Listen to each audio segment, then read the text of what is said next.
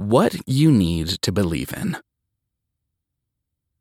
Now that you have converted to the fold, you must believe in the 6 Articles of Iman, faith. These 6 articles of faith form the foundation of the Islamic belief system.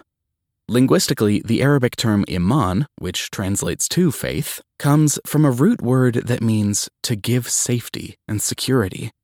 Iman makes one feel safe and secure. Without faith, you would fall into a state of despair.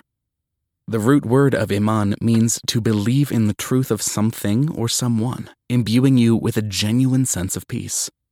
You must accept God's tenets and teachings, verbalize those concepts with your tongue, and manifest God's teachings in your actions. Believing in and relying upon God will lead you to safety, security, and contentment even in times of hardship. You acknowledge that you are not alone. God is always with you and fully knows your situation.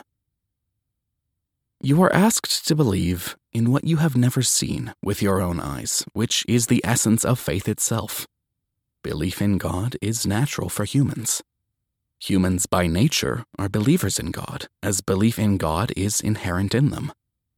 Indeed, those who fear their Lord unseen will have forgiveness and a great reward. Quran, chapter 67, verse 12. These are the 6 articles of faith.